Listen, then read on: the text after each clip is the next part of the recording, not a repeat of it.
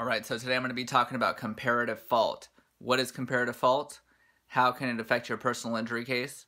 And many other details.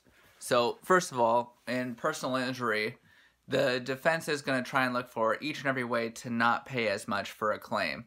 So comparative fault is one of those options. You have several different options, whether you blew statute of limitations, or there are other people that are also negligent besides the defendant, so there could be some kind of apportionment of responsibility. We'll get to that in another video. But then you have comparative fault, which is one of the many options, to try and lessen the amount of the defendant's exposure.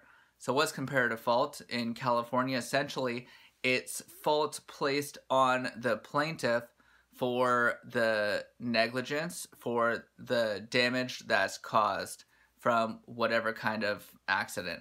So let's say you're in a car accident, the defendant runs into the plaintiff while the plaintiff has stopped at a red light. It's going to be very difficult to find any comparative fault there. But let's say, the plaintiff was speeding and the defendant also caused the accident. There could be some kind of way to say that obviously, had the plaintiff not been speeding, then perhaps the accident would not have been caused. So perhaps the plaintiff is somewhat responsible for their injury. Or let's say, in a slip and fall, the plaintiff didn't exactly look where they were going, so maybe their negligence partially caused the accident. So what does comparative fault actually do in a personal injury setting? For purposes of trying to settle the case, the plaintiff's attorney and the defense attorney probably will be discussing this comparative fault. Plaintiff's attorney can either accept the defense attorney argument or not and proceed to trial if they can't come to some kind of resolution. So in the trial, the comparative fault setting actually appears on what's called the verdict form. So the jury is going to go and decide and put a percentage of fault on the plaintiff.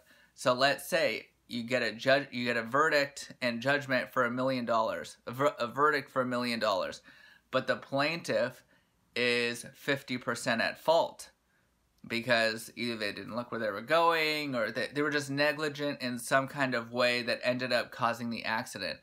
That will limit the amount of the judgment and potentially the recovery that the plaintiff will have against the defendant.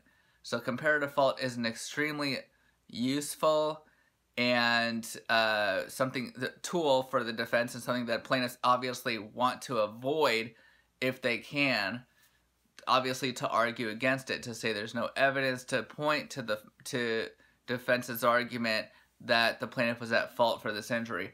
But if the plaintiff's name or their fault percentage appears on the verdict form, then that could be, it could be risky for the plaintiff. I mean, going to trial in general is risky, but if the judge believes that the plaintiff is at fault, that could be even higher risk to allow for the comparative fault setting to be on the verdict form.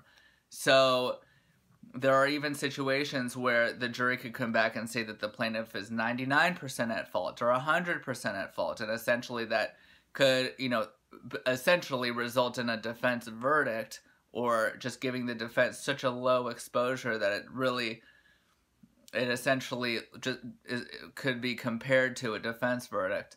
So comparative fault, if the plaintiff is at fault for the injury, then they should probably heavily consider whether or not it's worth going to trial because of that added risk. Obviously, if the parties cannot come to some kind of an agreement, then the plaintiff most likely is going to be better off going to trial if the costs, if the benefits, potential benefits outweigh the potential risks involved.